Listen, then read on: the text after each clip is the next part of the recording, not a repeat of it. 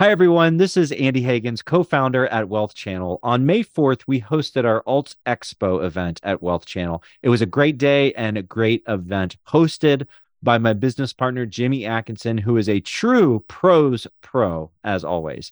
We had a very large, engaged audience of high net worth investors and family offices who attended and participated in the event. It was really a lot of fun. So, the podcast episode you're about to hear is the audio version of an educational panel that I had the pleasure to moderate at the event. This panel was titled Income Investing Strategies for High Net Worth Investors. And as I always say, income never goes out of style, but not all income is created equal.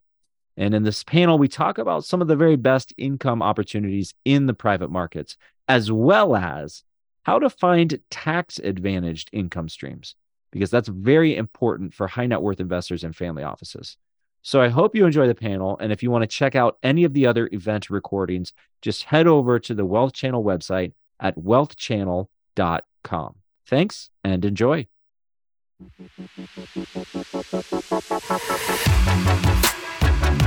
You're listening to the Alternative Investment Podcast. We give you the insights and strategies you need to grow your wealth with alternative investments. Now, here's your host, Andy Higgins. Thanks, Jimmy. Well, I always say income, it's like your blue blazer. It never goes out of style, right? That's what we're talking about today. Income investing strategies for high net worth investors. I have three true experts with me here today on this panel. I'm really excited. I'm going to introduce everybody first, and then we can dive in. First up is Nelson Chu, founder and CEO at Percent. Nelson, I have to say, I love the Percent platform, the demo, that you gave us earlier. The technology, I just think is amazing. I wish every other asset manager would take note of how much you've invested in technology and usability. But I know also this topic, income investing, obviously very near and dear to your heart. Welcome to the panel today. Thanks so much for having me. Great to be here. Next up is Shana Sissel, who's founder and CEO at Bonrian Capital Management. Shana, you were on my podcast earlier this year, and I know that you are very passionate about alternatives and obviously income investing, a big part of alternatives. Welcome to the panel today. Oh, you're on mute, Shana. Thank you so much for having me. Yes, No problem. It pretty much happens probably 5 or 10 times every show, and including myself. Last but not least, Kellyanne Winget, founder and CEO at Alternative Wealth Partners. Kelly, I know you come from the world of family offices, now at Alternative Wealth Partners. You guys have a huge focus on not only income, but tax efficient income, which is my favorite kind of income. Oh, yeah. Welcome to the panel today. Thank you for having me.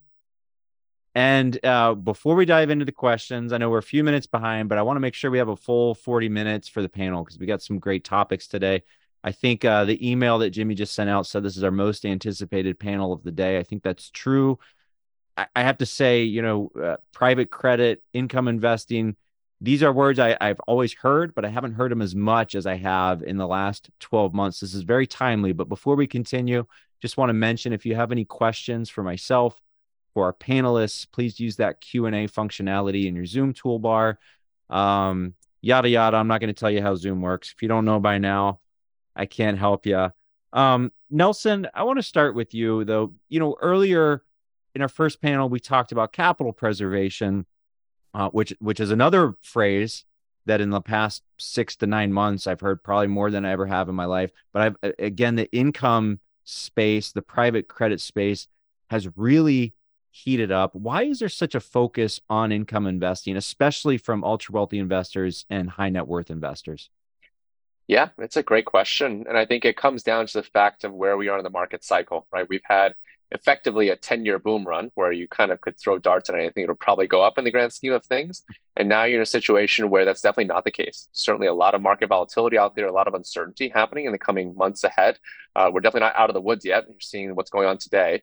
There is no shortage of regional banks that are in trouble, and this is not the end of it, right? So there's a lot more shoes to drop. So in that instance, investors, especially ultra high net worth ones, are looking for places that are a little bit more uncorrelated, a little bit more recession resilient. And you break down the different asset classes available to investors, you can obviously look at public equities, which is going to be a direct, I think, reaction to the Fed in real time whenever the meeting happens, right? And that's going to be effectively very volatile for the next few months of the year going into 2024. You have venture and private equity, which has seen significant markdowns in recent months because of the fact that they're being comped to public equity markets. The later stage you are, the more likelihood it is that you're going to be kind of measured against what the multiples are on that front. And so you've seen venture investments, especially Series C, Series D, face major markdowns on that side. The other alternative is on the public market fixed income side. And that historically has been a situation where they were thriving in low rate environments. They kept going, raising money, things like that. And now because rates are so high and duration is so long, these are 30-year maturities, a lot of these companies who need debt aren't coming out to market right now. They're just going to wait it out. And so you've seen new issuance volume on the public debt side drop by magnitudes year over year from 2022 and 2021 into 2023. So you're in a situation now where private credit and private debt is probably the most attractive asset class right now. And you're hearing that from the likes of Blackstone, Apollo, Ares, KKR. They're adding more into the private debt portfolio because it is uncorrelated, because it is providing additional alpha in an environment that is very, very unpredictable, and it will continue to remain so for the coming quarters. Yeah, absolutely. That's interesting. Your point, private credit being the hottest thing out there right now. I mean, we have several people presenting here today, Nelson, including you earlier. So, I mean, I agree. I would broaden it out really to all forms of income investing. My thing is, to our panel earlier, and I got to pick the panel topics, right? So that's a fun job, but capital preservation during periods of economic uncertainty, always first and foremost in people's minds. But I want to get paid to wait, right? I just don't want to wait and be sitting on dry powder and losing 7% a year, or Kelly might say losing 11% a year, depending on what we call inflation. But Shana, I want to turn to you next. Are you this focus on income investing? I'm hearing it from retail high net worths, and I think we're seeing it also from family offices. How about advisors? Are they more focused on income investing in this season? Yes, I believe absolutely. And it's interesting because I think the high net worth and ultra high net worth, one of the reasons that there's a focus on income, I'm not sure it's necessarily new. I just think now they're looking for different ways to do it. Whereas before it was fairly simple to build some sort of fixed income ladder. But, in recent years, in recent months, with interest rates rising, they saw major drawdowns in those types of portfolios. So they're looking for ways to generate income to pay their regular expenses. That's generally what I see. And when advisors start talking about income for some of those higher net worth individuals, they're talking about it as they want to put a specific amount of money that's going to generate a specific income. And that's going to pay their general lifestyle, like their mortgage, their car payment, or those types of things. So then they can take the rest of their assets and put them in sort of that opportunity to have higher excess returns. And they're also very willing to, not have general liquidity of the whole portfolio. What I think is happening now with advisors is with the advent and, the growth in interval options. So you're getting the opportunity to participate through interval funds and some of the private credit markets that were not normally accessible for advisors and their clients in the past.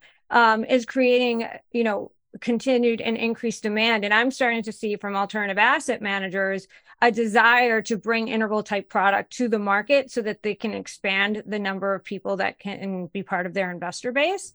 And I think that's a really interesting opportunity. I think it's also worth noting, while private credit can be really interesting, there's other income producing options in the space. I had somebody ask me recently about commercial real estate, and I kind of stepped back and said, okay, it depends on where we're talking here, because there is an income component to that. And while I'm not big on office space or, the traditional commercial real estate, I think there's a true opportunity in some of the triple net lease, some of the, logistics related warehousing spaces where you have that steady sense of income, but you also have the diversifying component of the real estate aspect of those businesses.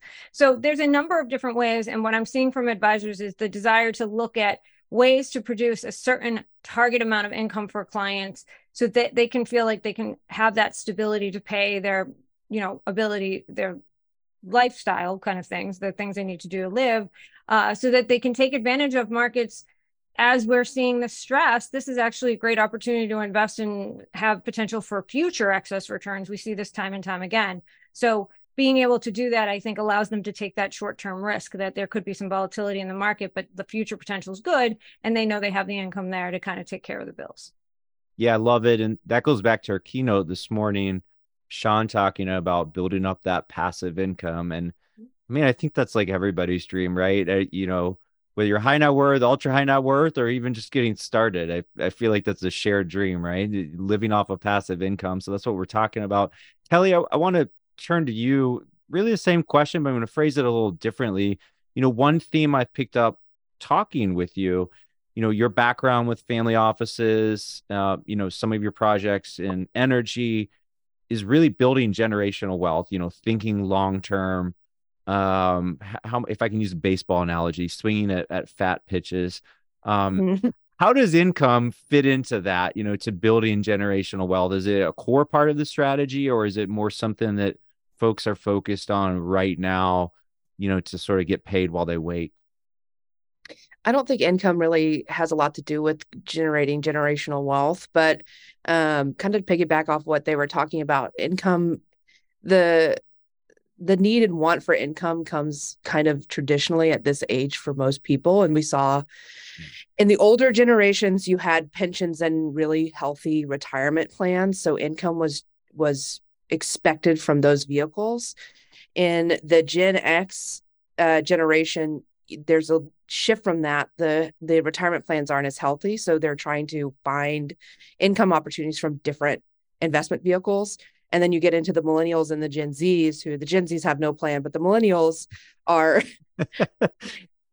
no offense. No, crypto's a plan, Kelly. Come on. Crypto's a plan. But, the millennials are kind of seeing, the experiences of their grandparents and then the experiences of their parents, and then trying to balance what that looks like. Do I create income from my business, or do I create future income from my retirement and my corporate job? When we're looking at assets, we're not necessarily focused on income. It's a bonus. But when we're structuring deals, it really is about how do we preserve our base and then multiply that over the next 10, 15 years through these investment strategies to create generational wealth. If income comes with that, great. We reinvest that income into more powerful investment vehicles. It's a blend of both. And I think that we see a big increase in income, or people looking for income opportunities, because a majority of the wealth is sitting in that 55 to 65-year-old age range, and they need income because they're no longer working or they've sold their businesses. So it's just, I think, inherently what happens with this group of people at this age. Understood. Well, I don't know if I speak for the group, but I want to have my cake and eat it too. I want to preserve capital. Right. I want some income, but I'd also love to grow generational wealth. Well, on that note, on income, back to income specifically, Shana, what, in your experience, as an advisor, working with other advisors, and even just in your research, what are the best asset classes that historically are proven to generate income while also doing a good job at capital preservation? Oh, I mentioned real estate, and I think there's certain areas in the real estate market that's true. And Kelly kind of jokingly, and you kind of jokingly said crypto when you were talking about Gen Z. The blockchain has actually resulted in some really interesting income producing opportunities. I once recently in the last year had looked at a product that was using blockchain to accelerate mortgage origination in the conforming space, which was offering very attractive yields with daily liquidity and relatively low risk, using sort of the whole idea of warehouse lines of credits that those mortgage providers usually access through the banks. And with the banking system having some unrest, this is a new and different, but using the blockchain to kind of accelerate that and provide better yields. So we can laugh about crypto, but the application of the chain and on-chain type of investments is providing some really interesting income opportunities, which actually have relative stability and a lot more liquidity than, traditionally when you looked at, the traditional ways you would get income outside of credit was real estate, some industrial or land. And so, there's opportunities there that I think are really interesting from that perspective. But then you have to worry about the tax implications. And so there's limitations on what would work in that sense. So, there's always things to consider. But as far as advisors concerned, I'd love to say they're looking to alternatives more for income, but they're still gaining comfort there. And so that's why I reference those interval funds that are becoming more common, where we have a lot of managers who had traditionally only had, private accredited investor hurdle funds with limited liquidity, doing a similar limited liquidity, but making it more vastly available to the everyday investor through those interval funds.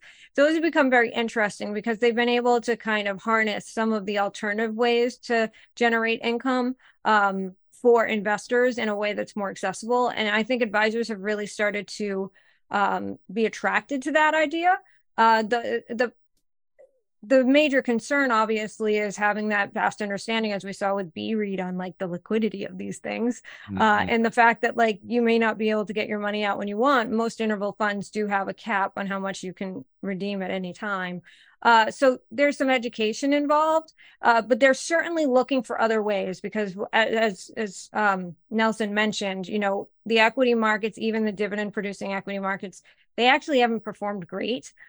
Dividend yield hasn't necessarily been the strongest factor in the last 2 years. And then as you look at the fixed income markets, there's a lot of volatility there, and there's the potential for having some substantial downside even from here, even if you think the Fed is going to, hold rates where they are. You're probably not going to get a lot of total return there other than the income. So the question becomes, what are your other options? And that's kind of what we're seeing in the advisor space. Yeah, what are your options? I think that's really the question. And, to your point, in some of these public liquid markets, it's hard to get income that even matches the inflation rate, let alone exceeds it with any real return.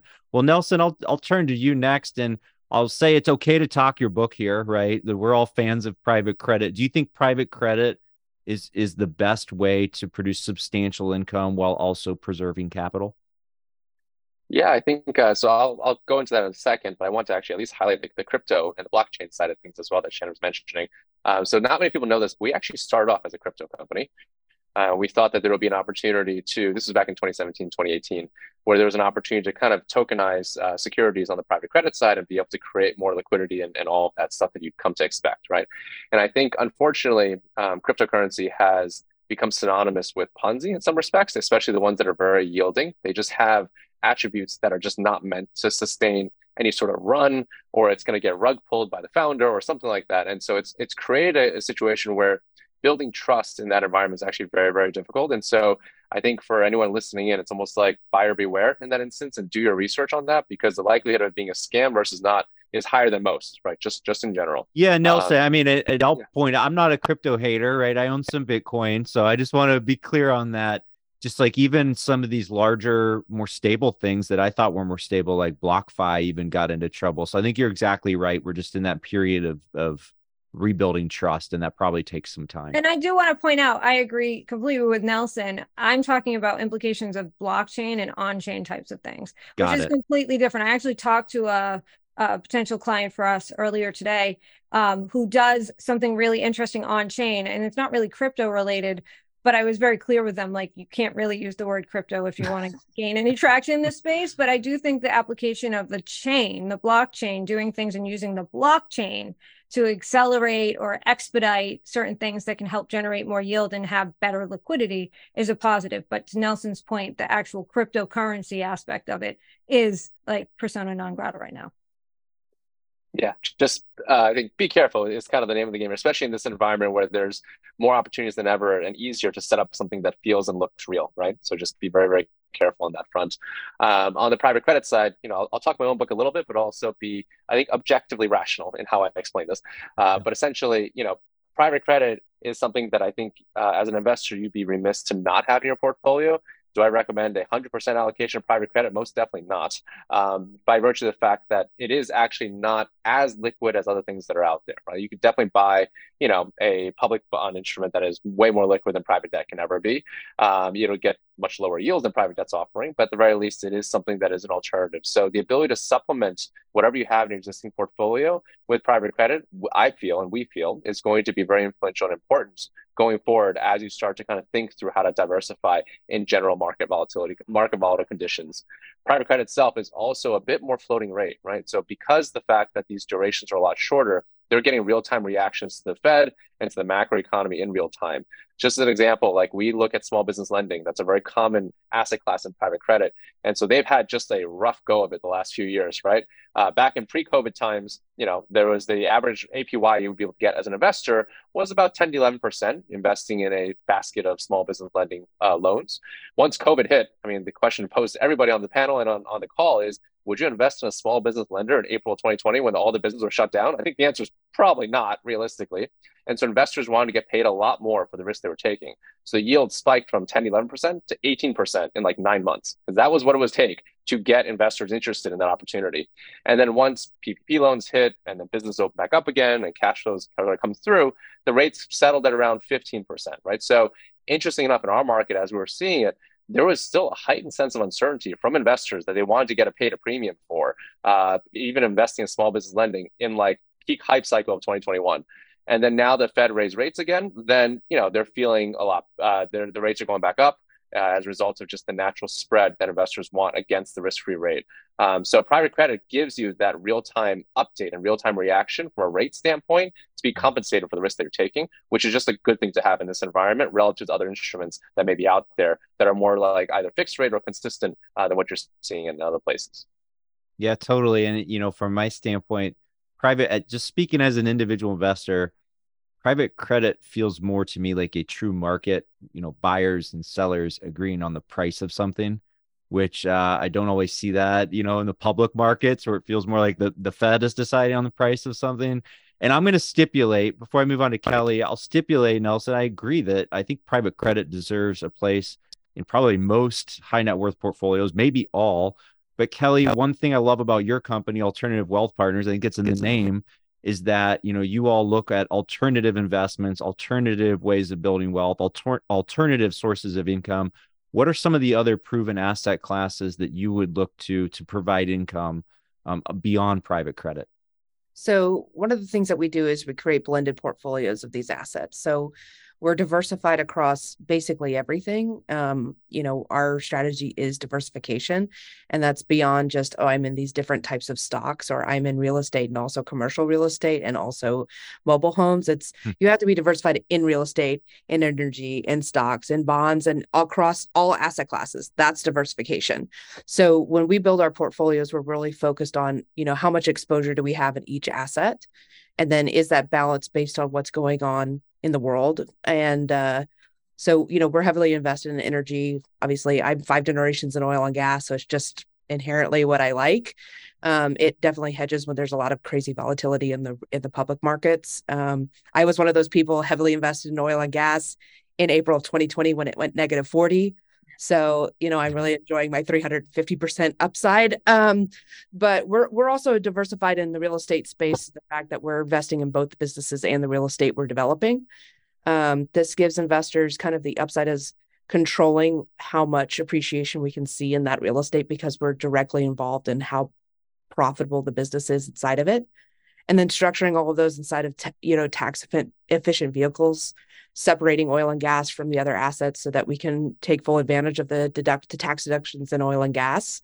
And then also in real estate, putting some of that portfolio in an opportunity zone that helps, that tax wrapper piece of what we do.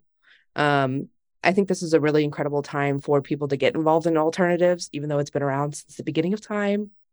And whether investors have had it in their portfolio or not, they're with the kind of just people looking for options outside of the stock market. Mm-hmm. We've gotten a lot more spotlight than we have in the last 10 or 15 years, but where I've been.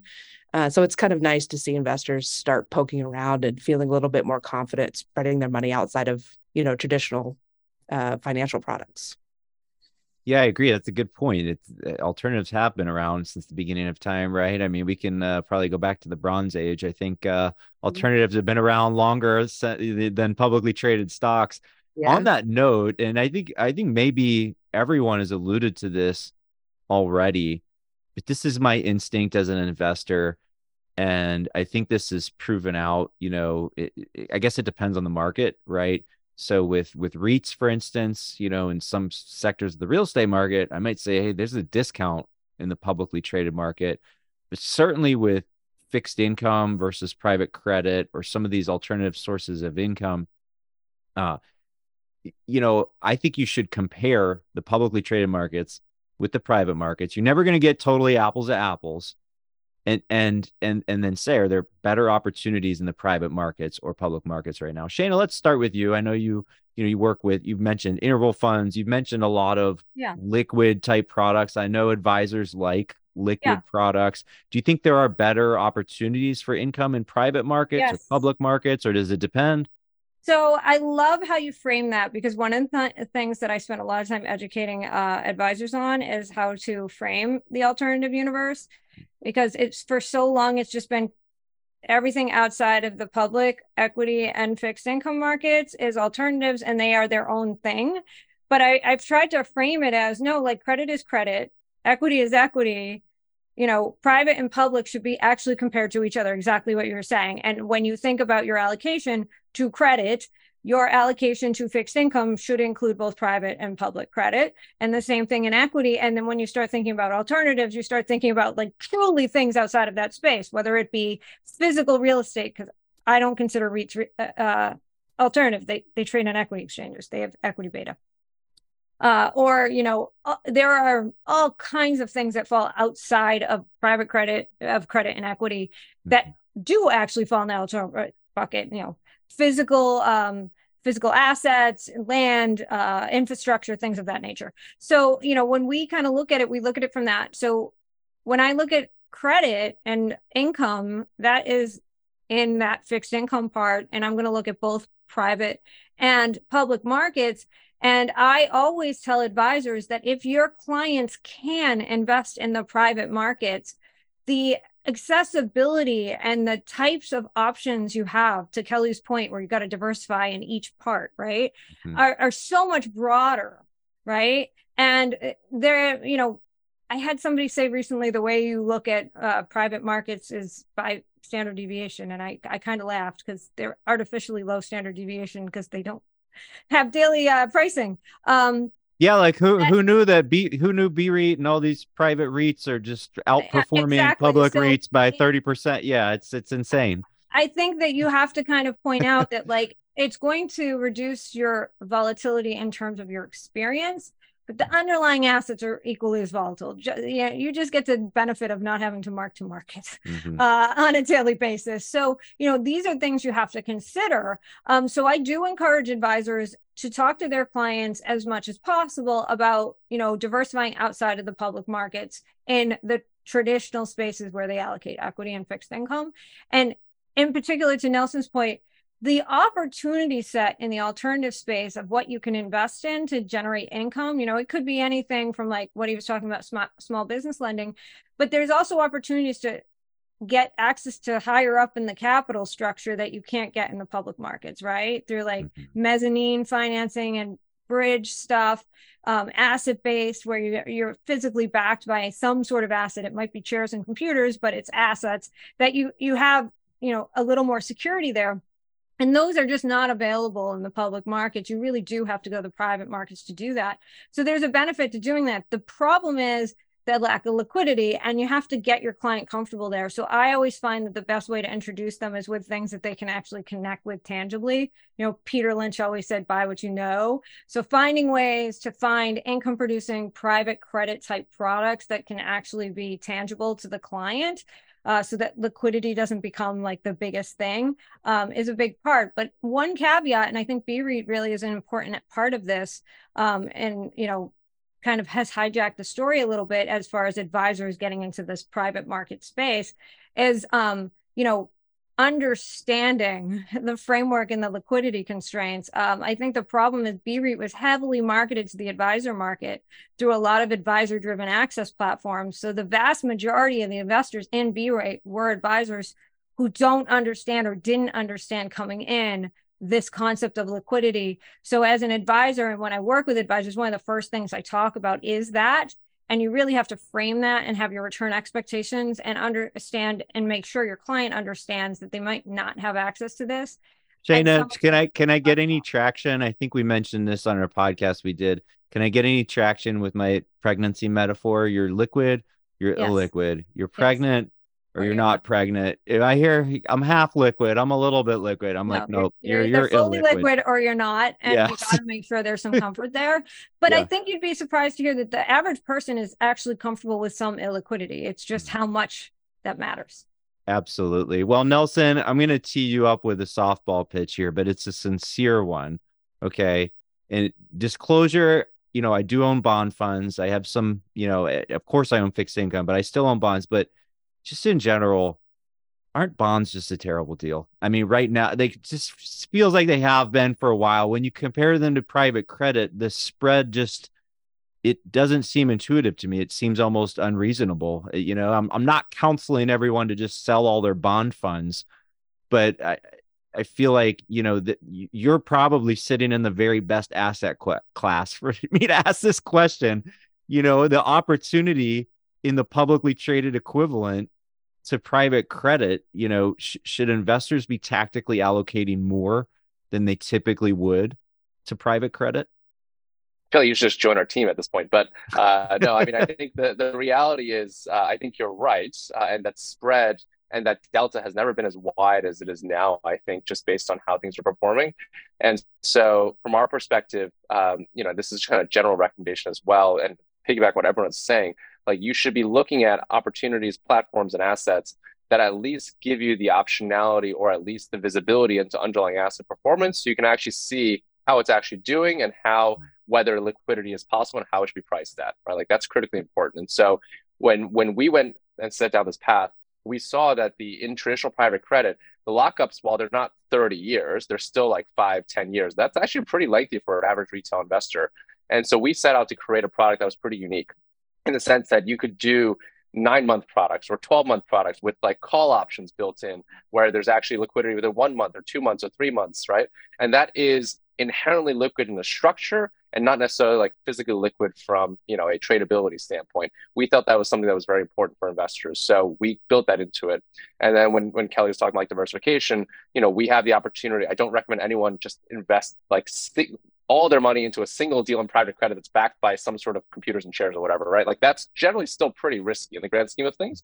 But the ability to get diversified exposure through a basket of products or we have what's called a blended note that gets you 10, 15 borrowers within a single note. That's helpful, right? So the ability to get optionality and find platforms that give you that optionality is critically important when you're making investment decisions, to be able to just better understand how you're getting into it and also protect yourself in the downside, because private markets are still risky at the end of the day. There is no doubt about that, right? So you have to kind of understand that going into it, but you can do best practices that are applicable elsewhere in terms of diversification, in terms of research, in terms of monitoring performance to help protect yourself against that situation. So I agree. Public fixed income is not that great right now in the grand scheme of things. I think private market fixed income is fantastic, but just be mindful that there's always things that you want to make sure you understand before you go into it. If you go in with eyes wide open, you'll see so much opportunity there you would not be able to get anywhere else across the capital stack. As Shane was mentioning. So there is a lot here to get invested into,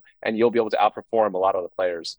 Even like private credit though, like there is levels, right? So for example, Apollo, Blackstone with all these different credit funds that they're offering, they're barely beating inflation at this point because the funds are so large. Like they literally have to invest in things that are so large that perform so stably that they can't really get alpha at this point. So you're seeing a lot of family offices go down market and try and find opportunities. It's difficult to go down market. You have to evaluate managers who don't have a lot of history. You have to evaluate borrowers who don't have the performance you'd expect, but the alpha is there. So being able to find platforms that kind of get you that exposure in a meaningful way, but in a controlled fashion is pretty important. And I think, the one time I will talk my own book today is that we do offer that. But again, you should actually take a look and do the research yourself. And I think you'll like what you see at the very least. Yeah, it's interesting that you talked about, even in the private credit space, some of these really big players, they have these funds that get so big that they're barely beating inflation. That leads me to my last question of the day, maybe the most important one. I mean, I'm always focused on triple net returns, right? I'm not talking about triple net leases, triple net returns, returns net of inflation, net of fees, net of taxes. And if a bond fund is yielding 6% and it's in a taxable account and the expense ratio is 50 basis points or 100 basis points, well, taxes are going to eat 200 basis points. And then by the time I add in inflation, like we're far negative, right? We're not even preserving capital. So it's just, to me, a high net worth investor has to really build in that triple net mindset into the way they're, evaluating investments. So Kelly, turning to you, I mean, obviously you have this family history in energy, oil and gas, obviously a lot of tax advantaged investing going on in those market segments. You mentioned opportunity zones, stacked tax incentives. I believe you might be wired this way as well, where you're you're viewing everything through that lens. How can investors really protect against paying excessive fees and taxes and really maxing out those triple net returns? Well, speaking from somebody who's had to do their own taxes since they were 15, because both my parents were accountants and CPAs, most people are learning how to change a tire on their car. I had to do taxes. Everything that we do is tax efficient. And I think that it's the most important part of your kind of financial decision-making team before anybody else is getting yourself a tax strategist or a really good CPA who can get creative and has a background in the investment space, not just somebody that can prepare and file your taxes, but somebody that actually understands the tax code, or at least a portion of the tax code that, that relates to you and the type of things that you invest in. So if you like real estate, find a CPA or tax strategist that understands the tax benefits that exist in real estate investing. If you want to get into energy, there's people that specialize in that. There's a lot of different tax strategies you can take when you're starting to look at where do you put pieces of your portfolio. In the alternative space, I think that the recommended exposure is somewhere between 10 and 25% of your portfolio should be in alternatives, depending on where you are in the risk world. But for most people, writing $1 million check into an alternative asset needs to be spread out among a couple different things. And at least half of those things need to be tax efficient. But before you start investing in things that can have these high multiple returns that alternatives have, either high interest on things that you're loaning money out to, or these high equity multiples when you're invested in like growth stage private equity or venture capital, when you can have a 10 to 100x return on your investment, you need to get yourself prepared structure wise before you start funding these deals. So if you could do a Roth conversion, doing Roth conversions, putting yourself in some sort of tax-free vehicle like opportunity zones, investing in tax deductions like through oil and gas and real estate. You just want to set yourself up correctly structure-wise before you start making those allocations. I think it's the best way to kind of tackle that problem head first. Yeah, no, I like that. And, thinking of some forms of income might be, higher income, from the investor point of view, like private credit is going to be higher income. Well, if there's not a tax advantaged way to invest in that at the product level, maybe there is at my level where I'm using my IRA to invest in private credit. And then, right, other forms of investments with lower income, those are in my taxable accounts. Shana, I'll give you the final word here. Obviously, you're working with a lot of advisors. Hopefully they're keeping tax planning and triple net returns, front of mind when they're investing on behalf of their clients. Are there any, tips and tricks especially as it relates to income, that high net worth should be thinking about? Well, you touched on one of the main ones, is just looking at what account you put the investments in. So one of the things, all advisors should be doing is not looking at what the allocations are within like a single account structure, but like across the assets. And then, putting into the taxable accounts things that are tax efficient to take advantage of that. And then the things that aren't tax efficient going into the non-taxable accounts. And so that's a big component of it. Obviously, there's a number of different things you have to consider. I think one of the interesting things Nelson brought up was like going down away from like the big names like Blackstone and Apollo and things of that nature. I think doing that actually gives you the opportunity to find things that might be more tax efficient because there's a greater focus on that by the underlying asset manager because they're trying to differentiate themselves. And so there's a real opportunity there. The other thing I'll mention, which isn't really tax related, but I think it's an important component of that on that same note is, at Bondrian, we work with both advisors and asset managers who are looking to just have better traction in that advisor distribution channel.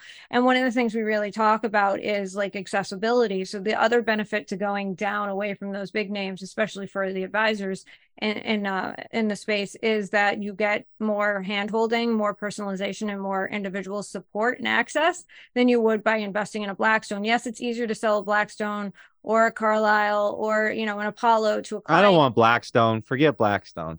Give me the other stuff, but Shana. It's easier sometimes because it's a name.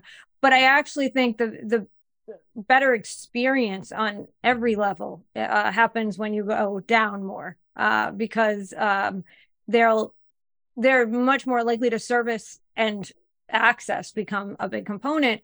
And in the same manner, a lot of those firms are willing to do more customized solutions to help you be more tax efficient. So they're more likely to work with you as a partner and create solutions that work for you, your client, and their tax situation. So that is really a key thing that people have to consider is that working with partners that want to work with advisors, because I would argue, and I don't know if any of my fellow panelists would agree, but there are a number of asset managers that don't want to deal with the advisor market. They think it's too high maintenance. See? They think it's too high maintenance.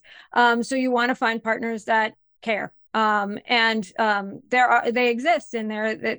That's, I think, just as important a component of this discussion as any of the other things. But when you do find that, they're able to work with you on things like targeting certain income amounts, getting a better comfort level with the underlying, and having better tax efficiencies. Because there's many opportunities. Kelly being in the energy space, I made a lot of money on MLPs back in like 2010. And you have royalty trusts where they're like tollways. So there's an income component to that, and it can be a really interesting mix. And in many ways, the structure of those things can be quite tax efficient. And people don't actually make those connections. Not all of them, but there are some that actually do think about that, but they have some complexity. So it's important to involve an advisor, and to Kelly's point, get a tax professional that understands it, because there are complexities there that are very specific to that investment. And you could end up in trouble because you just don't have a tax professional that understands those idiosyncrasies. So if you are going to play in the space, finding the right accountant and tax person is equally as important. But a lot of advisors actually are starting to build those relationships so that there can be a component of a holistic approach, even if they don't internally work for the firm.